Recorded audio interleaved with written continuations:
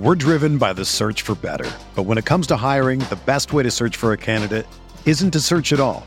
Don't search, match with Indeed. Indeed is your matching and hiring platform with over 350 million global monthly visitors, according to Indeed data, and a matching engine that helps you find quality candidates fast. Ditch the busy work. Use Indeed for scheduling, screening, and messaging so you can connect with candidates faster. Leveraging over 140 million qualifications and preferences every day, Indeed's matching engine is constantly learning from your preferences, so the more you use Indeed, the better it gets. Join more than 3.5 million businesses worldwide that use Indeed to hire great talent fast. And listeners of this show will get a $75 sponsored job credit to get your jobs more visibility at Indeed.com/Blue Wire. Just go to Indeed.com/Blue Wire right now and support our show by saying that you heard about Indeed on this podcast. That's Indeed.com/Blue Wire. Terms and conditions apply. Need to hire? You need Indeed. Yesterday was an incredibly low-scoring day in baseball. At the time of our recording here on Tuesday, there's been one shutout already. Where's all the offense gone? It's August. It's supposed to be hot. The ball's supposed to be flying out of the park. Fred and I discuss on the RotoWire Fantasy Baseball Podcast.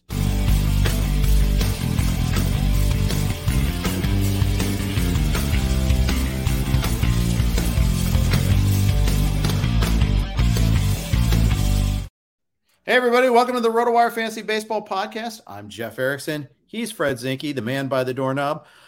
Fred, what's going on? How are you doing? How's your offense doing these days? I don't want to talk about my offense, but I had two good pitching performances last night. Actually, this is a great week to have gone two-star pitchers, isn't it? Since they were pretty much all great last night. Yeah. Right? Like typically on a Monday, most of those pitchers were started in most leagues, since we lean towards if you risk Tucker Davidson this week, it is so far paid off. Yeah, and if you risked Drew Smyly yesterday against the Cardinals, a team, by the way, I posted this question on Twitter.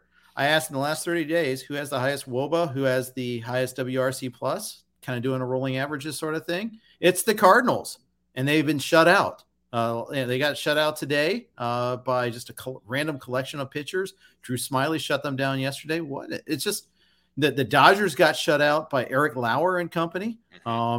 It was a really bad day of offense in baseball. I went 4 for 39 in my better main event team and gained 2 points in the overall standings. I don't understand.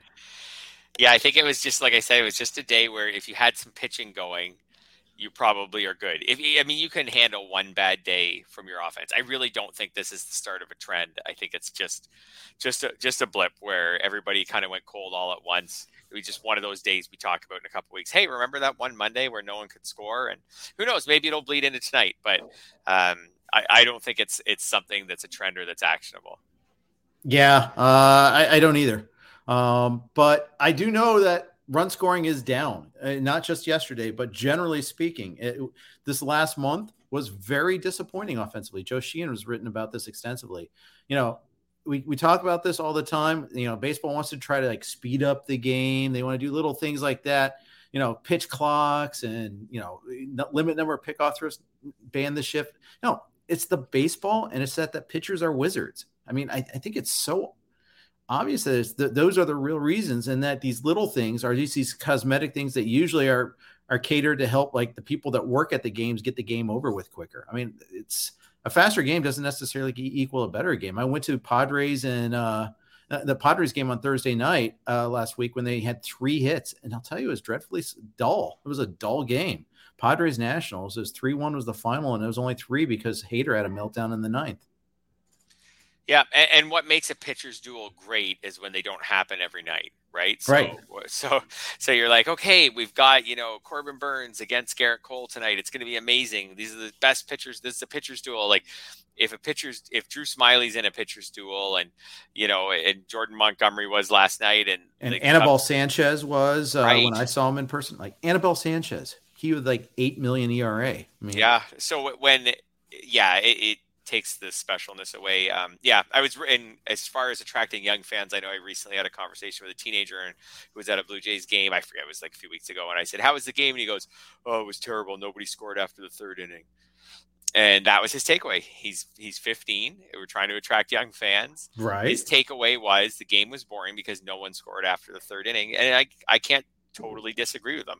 As a young fan who's not heavily invested into, advanced statistics or whatever, he's just thought the last 2 hours I just sat there and nobody ever scored. And I bet there weren't very many base runners either from that game. No, there's a couple of walks here and there, but yeah. And I do appreciate a good pitcher's duel, but like you said, it's every night. And the thing is, it's such a battle of the strike zone. It's such a battle of trying to max out contact. And when you take away the one thing batters had, which was launch angle, and take away that, it becomes an impossible game. Batting averages are way down. It's not because they forgot how to hit. It's because it's really hard, difficult to hit. Yeah, really hard.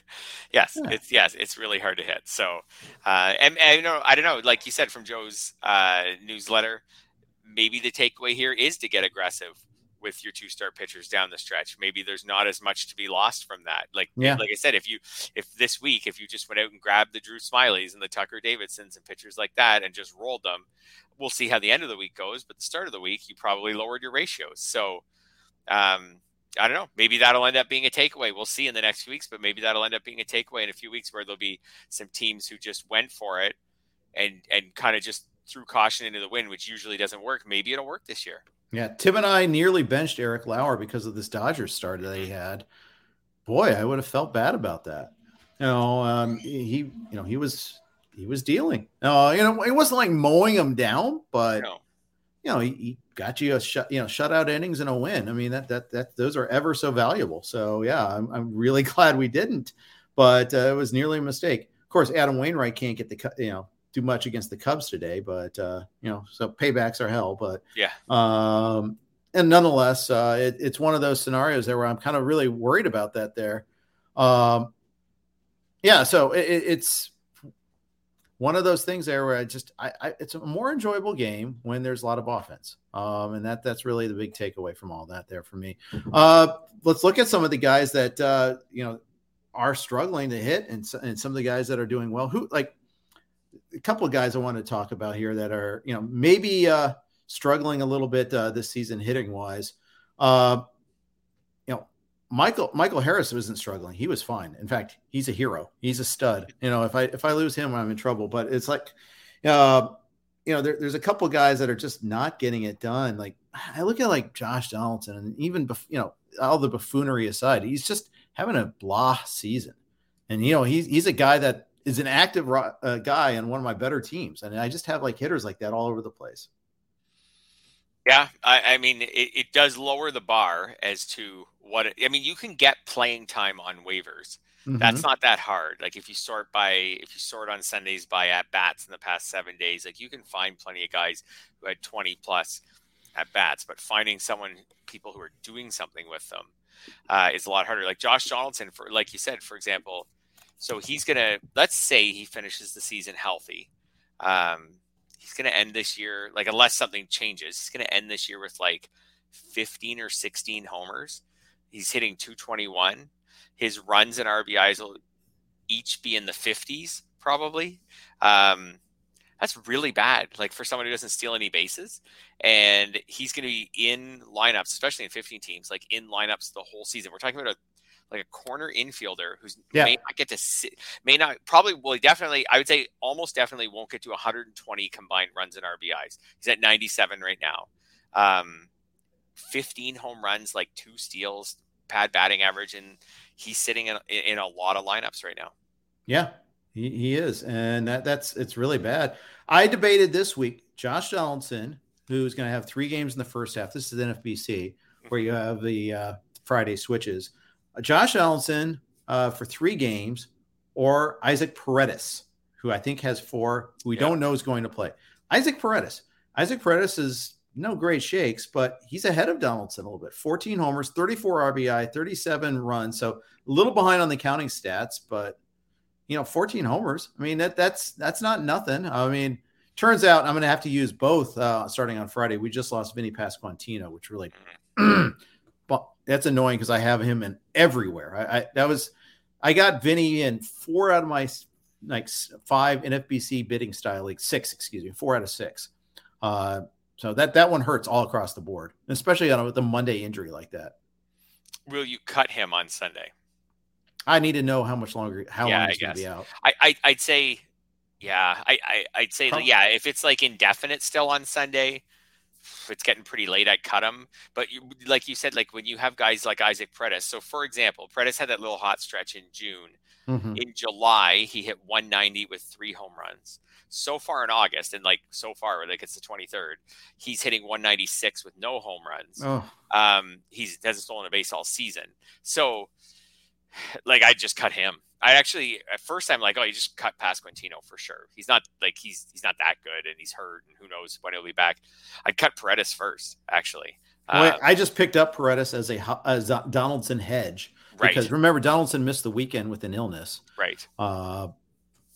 Yeah, I mean, there's a reason why these guys are. Paredes might have been in my waterfall. That is how bad it is. He might have been in my waterfall on Sunday, in at least in a 15-team league. Low, but he was in there, I think. Yeah, well, and Pasquantino was starting to heat up too. He had 4 homers last week. I think he was player of the week. He's actually been pretty good. 350 OBP, 434 slug. This hurts. This hurts a lot, especially because it's hard to find offense. You look at the names that are out there. It's pretty grim. Yep, absolutely. I first, like I said, my first thought was you have to cut Pasquantino. He's just not established enough to hold him through an IL stint at the end of August. Now I'm like, the more I think about it with some of the options in a 15-team league, if we find out it's going to be 2 or 3 weeks and you've already eaten one of those weeks, you have to eat one of those weeks now anyways. I might keep him. Shoulder discomfort for him. That's not that bad. I feel like it could only be 2 weeks, 2.5 weeks. It could be minimum 10 days. Remember, hitters, it's still 10 days. Right. It's pitchers, that's 2 weeks. So like absolute best case scenario, you could have him back for the next weekend. Right. So put him in the. Sadly, we had to cut.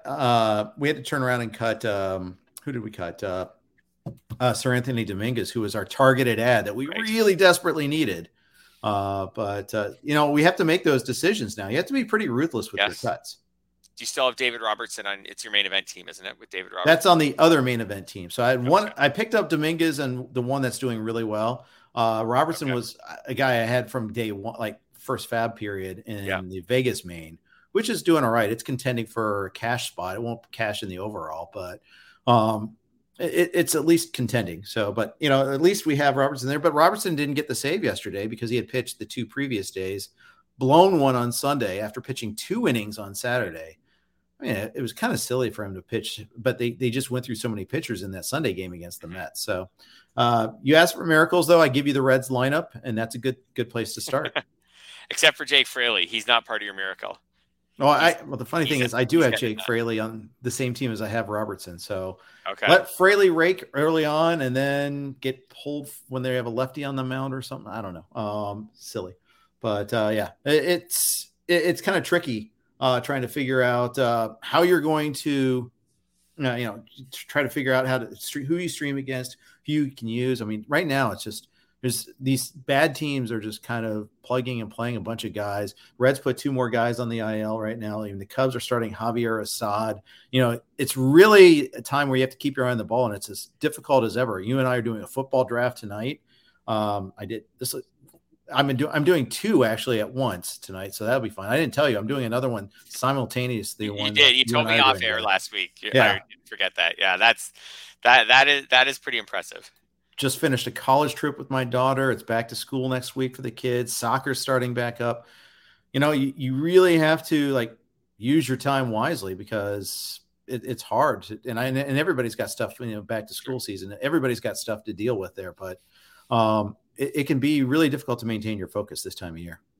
Yes, and something that I think maybe not everyone's kept track of is that the season basically goes a week longer this year, right? A few days longer, few days longer because it started late. So just wherever we are on the calendar, like you're thinking, so I did think about that with those players who are injured, like Pasquantino. There's someone else who Byron Buxton went on the IL today. Just while we wait to get, timelines for these players, is that August 23rd this year is like a little more at least it's a few days rolled back in comparison to a previous year. I know it doesn't make a huge difference, but it does. We know how standings change at the end of the year, it does make a bit of a difference. We are going to go a little bit further. So again, if this year, if people start, abandoning their teams in football draft season, or when football games start after Labor Day, there's just a few more days for those of us who stay locked in on our baseball teams to move up in those standings, especially the cumulative categories. That's true. It is true. 6 more fab periods, I believe, instead of 5. I think 5. I'm pretty sure Scott was saying 6, but I think the 6, maybe when he said the 6, I don't know, he was including the one. I'm just going to do a quick look here on my phone. The 28th is one, the 4th, 11th, 18th, 25th. Oh, is there one on October 2nd? You're right. There might be 6 more. See, there's so much time left. Yeah, and 6 more fabs. I'm almost out of so money. much time and not a whole lot of fab left for me in that one league. But not a whole lot of fab, but not a whole lot of options. Yeah. Yeah. Point is, keep grinding. There's more chances to come back than you think. And if you're leading, don't give. You're not on the home stretch yet. You're not at the 3/4 pull, right? As Todd or the quarter pull, I guess. Yeah, I did it wrong. I did it exactly wrong. Todd's going to yell at me. Todd always gets mad at the early point. Like you get a quarter through the season, people say you're at the quarter pull. No, you're at the 3/4 pull. You still have 3/4 of the race left. Now we're at the quarter pull. We're not at the home stretch. We haven't made that turn yet. We're still got a little bit more to go. Yeah. We're that's right. So keep your eye on the ball. I hate using that pun, but keep your eye on the ball and keep grinding away, especially, as I said, in the counting stat categories, because some people are for sure in the bottom half of your league going to draft their fantasy football teams, watch the opening game right after on the Thursday after Labor Day, and forget all about this sport of baseball. Yep. Yeah. So, let's look at some of the other things that happened. There's a lot going on. Let's start off two of the big items here, actually. Walker Buehler. He's going to probably miss all of 2023. He needed his second Tommy John surgery. When they went in there, they found that he needed to do that there. So you know what? I think that this is a tough one here because the Dodgers they're going to have to figure out their rotation for next year as well. Obviously, keeper leagues, it's a big factor there too. You just don't have them for all of next year. For sure. Yeah. From a fantasy perspective, he's out for all next year. Like at best, the Dodgers could maybe bring him back as a reliever for the 2023 playoffs or something like that and get a few innings out of him. But from a fantasy perspective, he won't help at all next year. So this is something that keeper and dynasty owners deal with. And it's one of the reasons they devalue pitchers. Mm-hmm. And it's hard. Some people I know struggle to ignore that philosophy when someone's pitching really well, but then this is how it goes. They can be pitching really well and then poof, it's gone. And it's gone for so long. Like he's going to miss, but the way this all shook down, like the most of this year and all of next year. So some people in dynasty leagues, he's also someone who people were predicting this going into this year, a lot of regression for. I was very interested to see how this would have turned out. We talked a couple weeks ago about how at the time, everyone in the Dodgers rotation had a whip of 1 or lower. So if Buehler had pitched all year, you'd have to feel like he could have done as well as Tyler Anderson and these other guys, but I don't know, maybe he wouldn't have. But when he comes back, it's the Dodgers. He'll probably be pretty good again. Yeah, he probably will be. Yeah. So that's pretty wild, though, that they had that depth in their rotation. But looking at that now, you figure, they weren't going to count on him for much this year. I actually was arguing that they put him in the bullpen when he does come back. I was thinking they'd get him, but obviously they don't get him now. But looking at maybe for the future, though, that's where it gets a little tricky. So Kershaw's on a year-to-year contract situation there, and he's hurt again. Urias is there. Gonsolin's there. Dustin May's back now. So we got those three. Now it's between what's Anderson's contract like? I think Anderson's probably, I guess they get Danny Duffy next year. Yay. Yeah. Contract wise for Anderson, he signed a 1-year deal. So he's not guaranteed to be back. But, everything the Dodgers touch turned to gold. So they'll find the next Tyler Anderson if it's not the actual Tyler Anderson. I know. Part of me assumes that the Dodgers will just go out and sign or a high-priced free agent or trade for a really good pitcher, but maybe not. Maybe they'll just grab a couple more Tyler Andersons and keep rolling. Yeah, maybe them. Ryan Pepio will be a guy that gets his control, and he'll be a factor next year because he's not really this year yet. Yeah, it could be. But rest assured, whoever the Dodgers go after, I will be interested in them just because they're putting on that jersey and how much pitching success they've had recently. Okay. Yeah, I agree. Even Knicks. like Tyler Anderson, there's the perfect example, Yeah. right? He was being drafted outside the top 30 rounds in drafts until and now he's on the Dodgers and he's been terrific this year. Yeah, I he think in has. pitching WAR at Fangraphs, he's in the top, something like the top 20 this year. It's pretty incredible. Yeah. Pretty incredible indeed. The other big injury item is Fernando Tatis Jr. He's going to deal with his shoulder surgery. This is something that we thought might have happened last offseason. Said he wrecked his motorcycle, tested positive for steroid use for his ringworm. Now he's, the timing works out well. He's going to have that surgery now. He's going to miss the first month of the season anyways. So this gives them a little bit more time for him to rehab that injury. He's allowed to play in spring training, and then he'll have to shut it down for another month. Right. So, and I mean, in the end, if he has the shoulder surgery and he can't play in spring training, not the end of the world since he can't come back right at the beginning of the season anyways. I think if you have Tatis in a dynasty league, like this is probably good news. Like, let's try to get this shoulder sorted out now while he's suspended. Let's just hope that like by next year in May when he comes back, or even if he didn't come back till June 1st because of the shoulder, who knows? But whenever he comes back, let's hope he could just be full Tatis if you're someone who has him in a dynasty league. I have no idea what to do with him yet for next year in a redraft league because he's going to miss those games. That being said, if the shoulder surgery goes well and the rehab goes well, he could come back from those games like fully 100%, especially if he could play in spring training, ramp up, and then just kind of keep hitting on the side while he's suspended. I don't know. He could be really good for about 120 games next year. Yeah, he could. He very well could. So I don't know if I'm going to take him. What do you think he'll go? I mean, middle, like 5th, 6th round? Is that early? Yep, I do. Again, unless the shoulder surgery leaves it so that if he can't play in spring training, then I think he'll go later than that, maybe more like 7th or 8th round. Yep.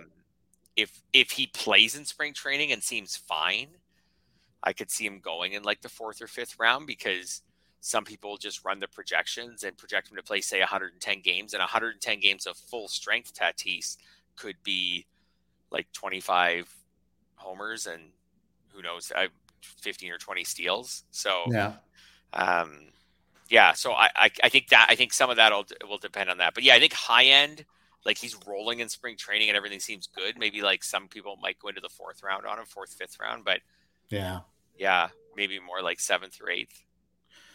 Probably not going to be me, but then again, it's because I've had such a bad experience. If you were drafting him tonight for 2023, who would you draft first, Tatis or DeGrom? DeGrom. I don't know if I trust that DeGrom can finish this year and pitch next year. Like at least Tatis, I feel kind of confident I can get 110 games or something out of next year. I don't know if I set the over under right now on 20 starts for DeGrom next year. I don't know if I would take the over on that. How about Tatis versus Mike Trout versus DeGrom? Who comes last? If I was drafting today, I'll put DeGrom last just because he's the pitcher who's had the injury trouble. I know he's pitching right now, but he hasn't been back for very long. I'll put him last just because he's the pitcher. If like next year in spring training, then I would move DeGrom up. It's like every time he pitches, there's a risk. Like I would draft next year DeGrom earlier, right before opening day, than I would early in spring training because I don't feel like we're out of the woods with him. Trout's someone I was out on this year because of the injury risk, and then that looked really dumb for a while, and now it doesn't look so dumb. Although that being said, like he hasn't been like he's got 24 home runs. I don't know. He hasn't been very good. We'll see how much he does down the stretch, but people were taking him early 2nd round. He might not get to 30 homers this year. He doesn't steal bases at all. His batting average is not that helpful. Yeah, he strikes out a lot more. So I think I did end up being right on this one. And my concern was just exactly this, that he, like when I projected him and you run SGPs too, so you know how this goes. When I projected him for like 125 games or 120 games or something. And when you did that number, he just came out so low that you couldn't consider him in this, and no steals. And with that, he came out so low. Even if you project him to hit 300 with 33 home runs, like he's not getting in the second round with no steals. No, he isn't. Yeah. Even and the lost runs and RBIs from only playing in 120 games. Yep. Yeah. So he's really questionable for next year. Also, the Angels' offense is terrible right now. One of the bottom four offenses in baseball. Yeah. Really, really bad. They've moved like right to the front of the line for me in offenses to try to stream against. Like, I'd probably stream against the Tigers first, and that's about it. They're right there now with me with the A's and the Tigers, Pirates. Yeah, they're like, so now Trout goes back into that offense next year. We don't know if they'll get a full season out of Ohtani next year because who knows what they'll do with him if they're not in contention. Like, will they trade him? I don't know, like next summer or whatever. I don't know. It does not look good. I really wish Mike Trout could get on a better team. There's like and here we're kind of burying the lead a little bit because today it was announced that Artie Moreno is going to sell the team. Mm-hmm. And so other teams that have sold the team have sold off a lot of their top players to make a sale look more for some reason that looks good on the books for putative buyers. Yeah. Like the Nats recently with Juan Soto. The Marlins, I think, when they were selling off, I think they sold off their players too. So you may see that with the Angels with Ohtani, who only has 1 year left on the contract. Trout's is basically signed in perpetuity. So I think that's a little bit of a different case, but I mean, yeah, I could see them doing that too. The Angels are a bottom four offense along with Pittsburgh, Detroit, and Miami basically right now. Oh, Miami, you're right. They're right at the top of the list of teams to stream against. That offense is dreadful. It is. It's a really tough watch. Yes. I think Moreno, going back to the Angels for a minute, I believe he said something at the deadline about how I could be wrong on this, but I think he said something about how he felt like his franchise was more appealing with Ohtani in it than with Ohtani off the books. Yeah.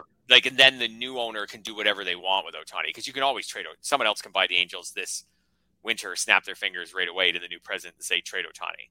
Yep, that's right. You're going to be able to trade him. So I think he said he felt like it was more appealing to let the new owner decide whether they want to extend Ohtani or trade him. If they do trade Ohtani and we're going deep into a rebuild with them, and Mike Trout is 31, just turned. I wonder what that conversation could be like. Like if he might say to them, guys, is there a way to get me out of here? Like, is there a way to get me on a good team? Like his years are, I love Mike. Yeah. Years are dwindling. You know, it's kind of following that Ken Griffey Jr. career path where he's so good for so long. Yeah. Then he got hurt. And then after that, you know, he had his moments, but he also had a lot of other moments where he missed a lot of time and was not the same player. Like basically ever since the Reds traded for Griffey, that was about that demarcation point. And it feels like Trout's kind of mimicking that, except starting a little earlier, perhaps, which just sucks. I mean, I hate to see a good elite player become not elite. But anyways, before we move on, quick note here from our Blue Wire sponsors, and I'm going to kick the cat out of the room while we do that. Be right back.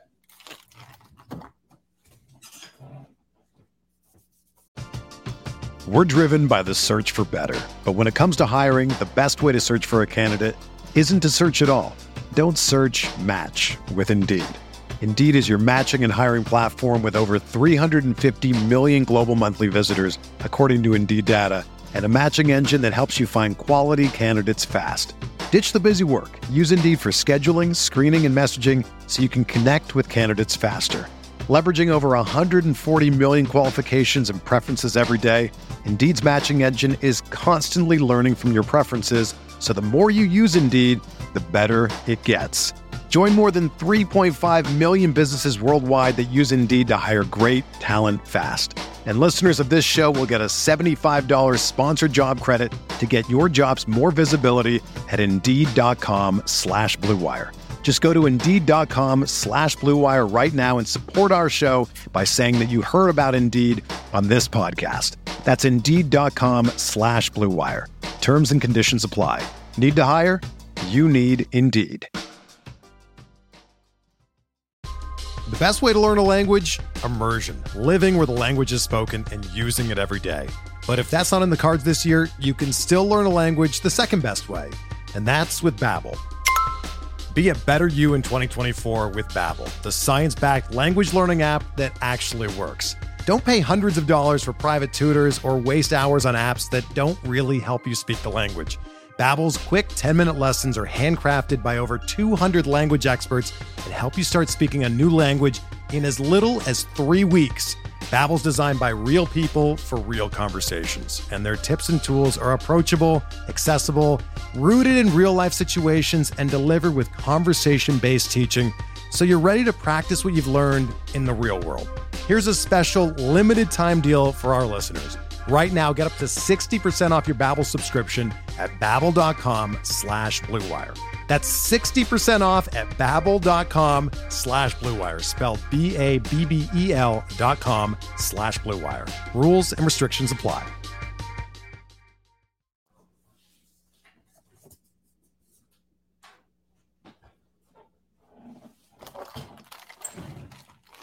Thank you for your indulgence there. Little extra intermission, if you will. But sometimes cats are annoying. So this is some time. I didn't hear the cat, just for the record. Maybe she was scratching at my desk and she was meowing a couple of times.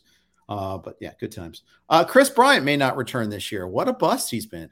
I think he's still waiting for his first Coors Field homer, right? Didn't realize that, actually. I have 0 shares of Bryant. He has 5 home runs, you're right, and all of them are on the road. Yeah. And unbelievable. Exact opposite of what we predicted. In the little amount that he played, almost all of his production came on the road, not just the home runs, everything. Excuse me. Yeah, this has been an awful year. 2021 was fine for him. It wasn't special, like 25 homers, he hit 265. 2020, the shortened season, he was awful for him. 2019 was like fine. 2018 was awful. He only played in 102 games. He only hit 13 home runs. I got to think that Chris Bryant, even with the Colorado Rockies attached to him, is available in the middle rounds of your draft next year. First of all, I think he's a cut right now. Don't you? Yeah. Any reason to think that he's going to be back in time to really make any real impact this year? Yeah. If you have limited IL spots, absolutely. Or no IL spots. Yeah, like an NFBC type setup, I think he's gone. And if he comes back with 2 weeks left in the season and you or someone wants to pick him back up, then great. But I think now, with things being uncertain, he's gone. And I think next year, round 15, does that sound about right? Maybe around 15, and someone hopes that he'll healthy. Go way sooner than that. He won't go to me then. Way sooner than that. But keep in mind, I mean, he got so much draft helium. He was in the 4th round in some of the NFBC main events. He won't fall all the. I mean, he won't climb all the way back up. But if he's raking in spring training, he's like, I was dealing with this, and I just didn't say anything. It was much worse than we let on. Oh, okay, But then again, we've done that song and dance with Bryant too, and that's also got to be held against him, not as a point for him too. So I agree with you. It won't be on my watch in any significant league, at least at pick after. It'd have to be after pick 100, and it'd probably have to be around 150 or so. Yeah, I don't think. I bet when I run his projections, I won't even have him there. I probably won't be comfortable projecting him for many steals. The Coors Field thing may make me give him a decent batting average, but I bet I'll ding him a fair amount of injury time just because he has missed a decent amount of games in some of the recent seasons, and that'll be enough to sewer him. Yeah, agreed. So a couple other hitters. O'Neal Cruz, not playing very well. Maybe the Pirates were kind of right about bringing him along slowly. Is that possible?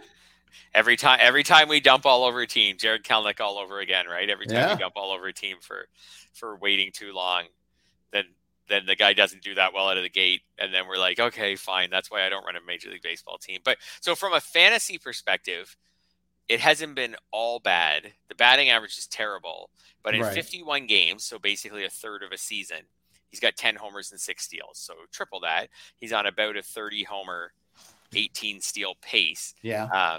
That's a really cool power speed mix. It's just you're carrying a a 198 batting average to go along with it. Now, and in real life, 249 OBP. The That's long-term soul concerns. killing. Yeah, the strikeout to walk rate, like the 77 strikeouts and 201 plate appearances, that's a big concern just for his long-term potential. He's going to be a fascinating guy for next season, just in the sense that if you want to project a decent batting average, then he's going to sit really high in your rankings, because if you project a full year of playing time and a decent batting average, like, you're going to have him projected for 25 homers and 15 steals or something like that. He's going to sit really high in your rankings. But if you don't project a good batting average, it'll be all, then you probably shouldn't project him for a full year of playing time, because he may not. A little bit like Jazz Chisholm this year, where he could get really high in your rankings if you wanted to, like if you gave him a lot of playing time. But then if you didn't really believe in Jazz Chisholm, then you probably shouldn't draft him. Chisholm went about round 6 or 7. I don't know if Cruz quite gets that high next year. Oh yeah, I think he will. I think someone will dream on him. I think he'll get almost that high. Yeah. I'm trying to compare. So O'Neill's got a 58.8% contact rate. So he's earning that 198. Yeah. He's not ready or he's not showing he's ready. Yeah. You mentioned Chisholm. Chisholm at his, last year struck out a lot, 68.8% contact percentage. So O'Neill Cruz is at a whole different level here. Yeah, I just thought of Chisholm as someone who I know when I did my projections, because last year he had 18 homers and 23 steals. Yeah. And now you're right. He hasn't produced the low batting average that Cruz has. I just know that Chisholm was someone where if you projected him for a full season of games, then he was looking like really high in your rankings. But then there was just this nagging part of me that was like, is Jazz Chisholm really good enough? He came into the year with about a 700 career OPS, and you were like, is Jazz Chisholm really good enough to hold a starting job all year in the majors? Turns out he was off to a great start, and then he got hurt. So I just think Cruz will be in that boomer bust article that we all write next year in March. Yeah, right. He could cut the strikeout rate, even if he could hit 240. He could cut the strikeout rate, and he could maybe hit 30 home runs, steal 20 bases, or he could spend time in the minors. Yeah. Both, these are on the range of outcomes here. Yeah. He's really struggling though altogether. And I think he's kind of, sometimes when you do that sort of speculation, you get 2021 Tyler O'Neill. Sometimes you get 2022 Tyler O'Neill, who has just been a disaster this year. Yeah. And then if I want to get into some like really, really non-scientific speculation, like Cruz is also, he's a big dude. He's 6'7". Yeah. Right. Like big, long arms. Sometimes those guys lose the strike zone easier. Right. Long swing. Can with those big long arms and big body, he can turn on something and he can get you some home runs, and long legs and he can fly and he can get you some steals. But there's holes, probably big strike zone, and there's probably some holes in there. And like we talked about at the very beginning, if you have holes right now, opposing pitchers are finding them around baseball. Yeah, driving a truck through them right now. That's why the scores are down. Yeah, well, and Tyler O'Neill last year actually has struck out more last year than he did this year. 31% strikeout rate last year, 28% this year. But the quality of his contact is way off. Tyler O'Neill had a 274 ISO last year, 121 this year. They sat him for the first game of the doubleheader. Now they have 8 games this week, so maybe it's just a case there where everybody's going to rest a little bit. But point being is he's way off his game compared to last year. Yep. No, absolutely. Yep. And another guy that's quietly, sneakily struggled quite a bit is Tommy Edman, who was really red hot at the start of the season. But you look now, and he's got a 678 OPS. He is just as bad as last year. He gets you, his stolen bases are paying the bills fantasy-wise, but as a real-life hitter, he's not that great. No, Tommy Edman, I think it will be someone I'll always remember. Tommy Edman, 22, is that guy who everybody took the Twitter victory laps on in April. And I saw a lot of people saying, hey, I nailed him as a sleeper and kept him to myself. And here he had an 881 OPS in April. He hit 300. Didn't steal more bases than usual, but he stole 5. So that's good. Like, that's putting him on a 30 steal pace. But since then, and overall this year, his OPS is lower this year than it was either any of his previous years. Just a little bit, but it's lower than it was his previous years. He looks just like Tommy Edman. He'll probably finish the year with about 10 or 11 homers. He'll probably finish the year with about 30 steals, which is exactly what he stole last year.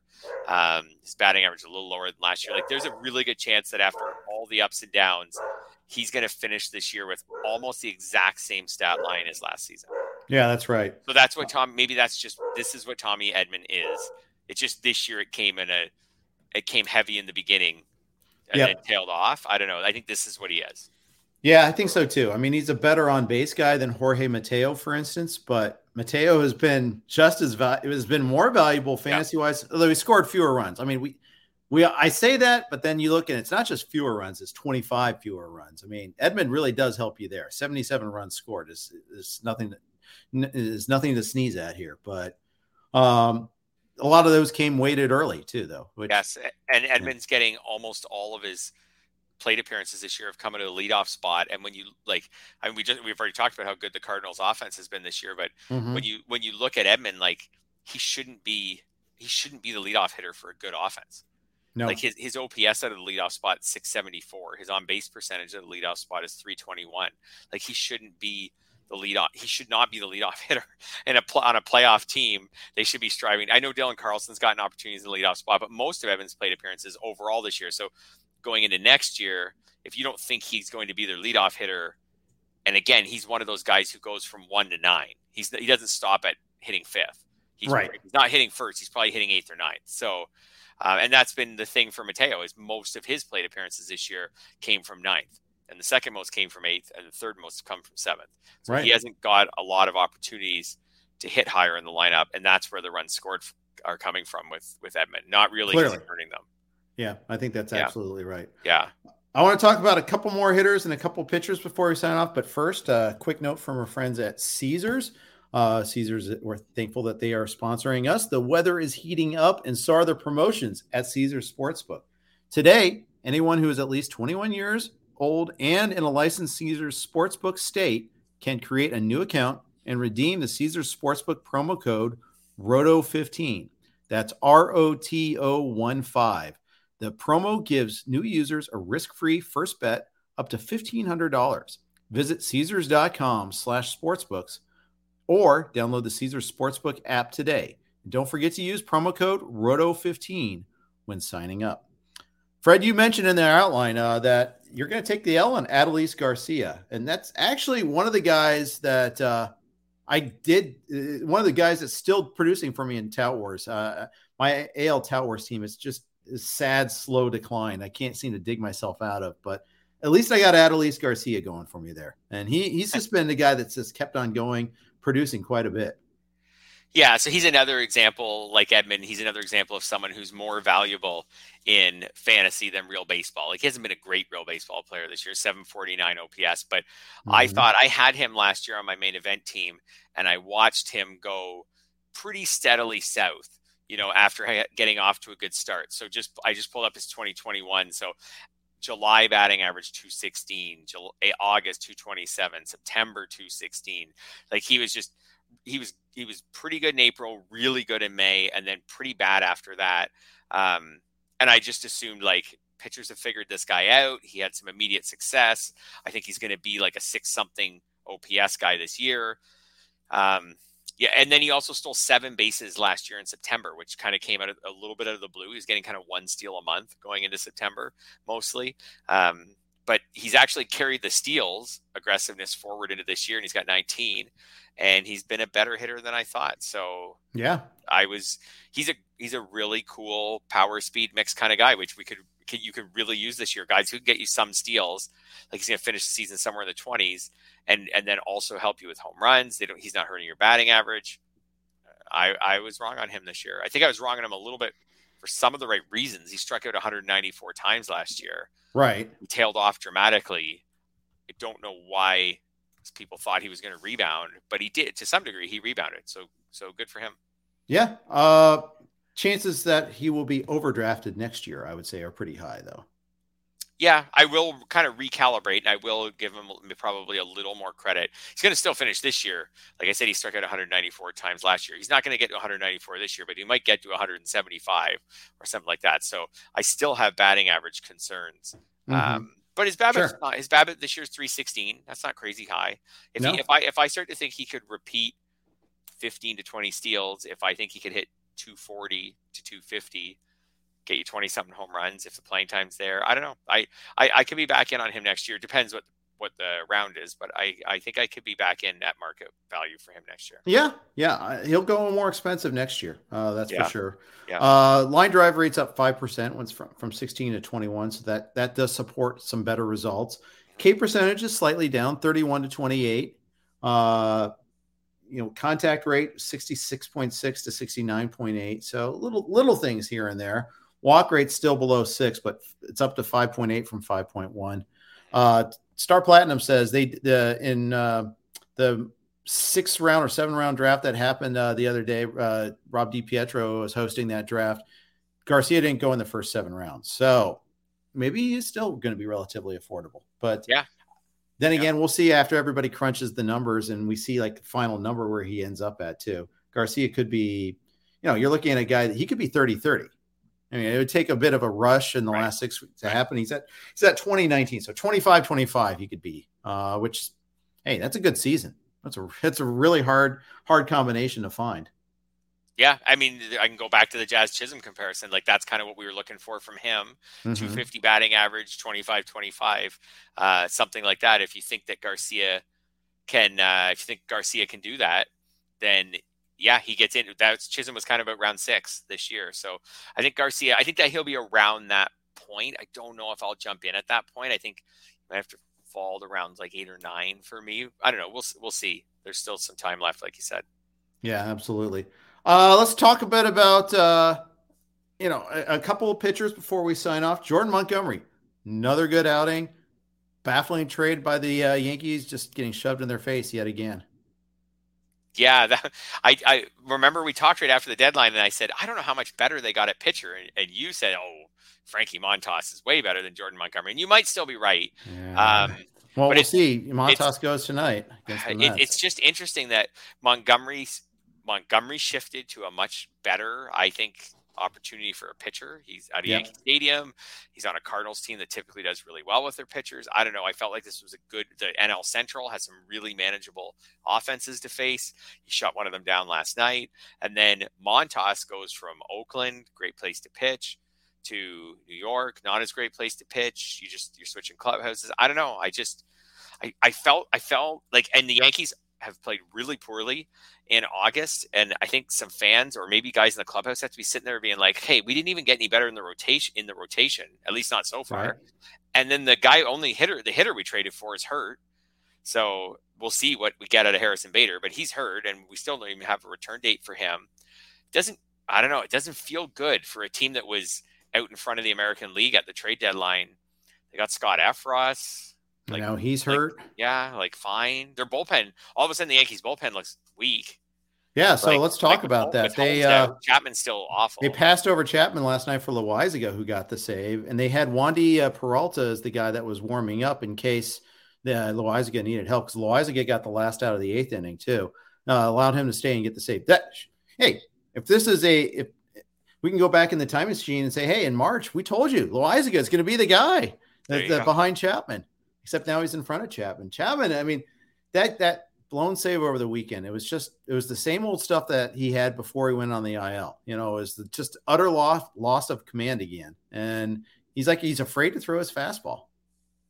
Yeah, Chapman's awful. Like he's just not, I don't know. I guess that's a little harsh, but he's just not good enough right now to be trusted in high leverage roles. Yeah. On the weekend, he pitched against the Blue Jays once. He got 1 out. He walked 2 batters. The appearance before that against the Rays, he got 2 outs. He walked 2 batters. It's just not, he got 1 strikeout between those before. I don't know. He's just not there. He can't be used in high leverage situations right now. So Holmes is out. When he comes back, he's got to go back into high leverage situations almost right away, because I feel like they're desperate. King's gone for the year. Like you said, Efros, we're not sure on now. All of a sudden, the Yankees look really vulnerable in the bullpen, and we're not sure what's going on with Montas in the rotation. They kind of miss Montgomery right now. Bader's going to come back and play for them, but he's not going to change their offense too. No. Like he's going to play, but he's not going to be like a great. They got him for his defense, though. For sure, and maybe that helps. You can't stop Chapman from walking guys, but maybe he'll help. But I can't see Harrison Bader turning the team around I don't know. It's interesting. It's interesting. Like my Jays were playing them on the weekend, and people were trying to speculate, like maybe, especially when they won the first 3 in the series, maybe they could catch them. I still don't think anyone can catch them. I think the lead's just too big. But I don't know. I think they're in a bad way right now. They'll get Stanton back this weekend, and that'll help. But I think they're in a bad way right now. But it's just so amazing that everything is kind of falling apart when they were just firing on all cylinders before. It's hard to see, but especially, I guess it showed just how much work Judge was doing. So Judge goes through a slump, and all of a sudden this lineup seems pretty thin. And when Judge is on fire, it's a completely different team. Yeah. So. And I mean, and also even just choices on the trade market, like the Mariners pick up Luis Castillo. He's been great. The other kind of 1A pitcher that everybody said was available was Montas. It was Castillo Montas. Who was going to go for more? Who were you going to get? Yeah.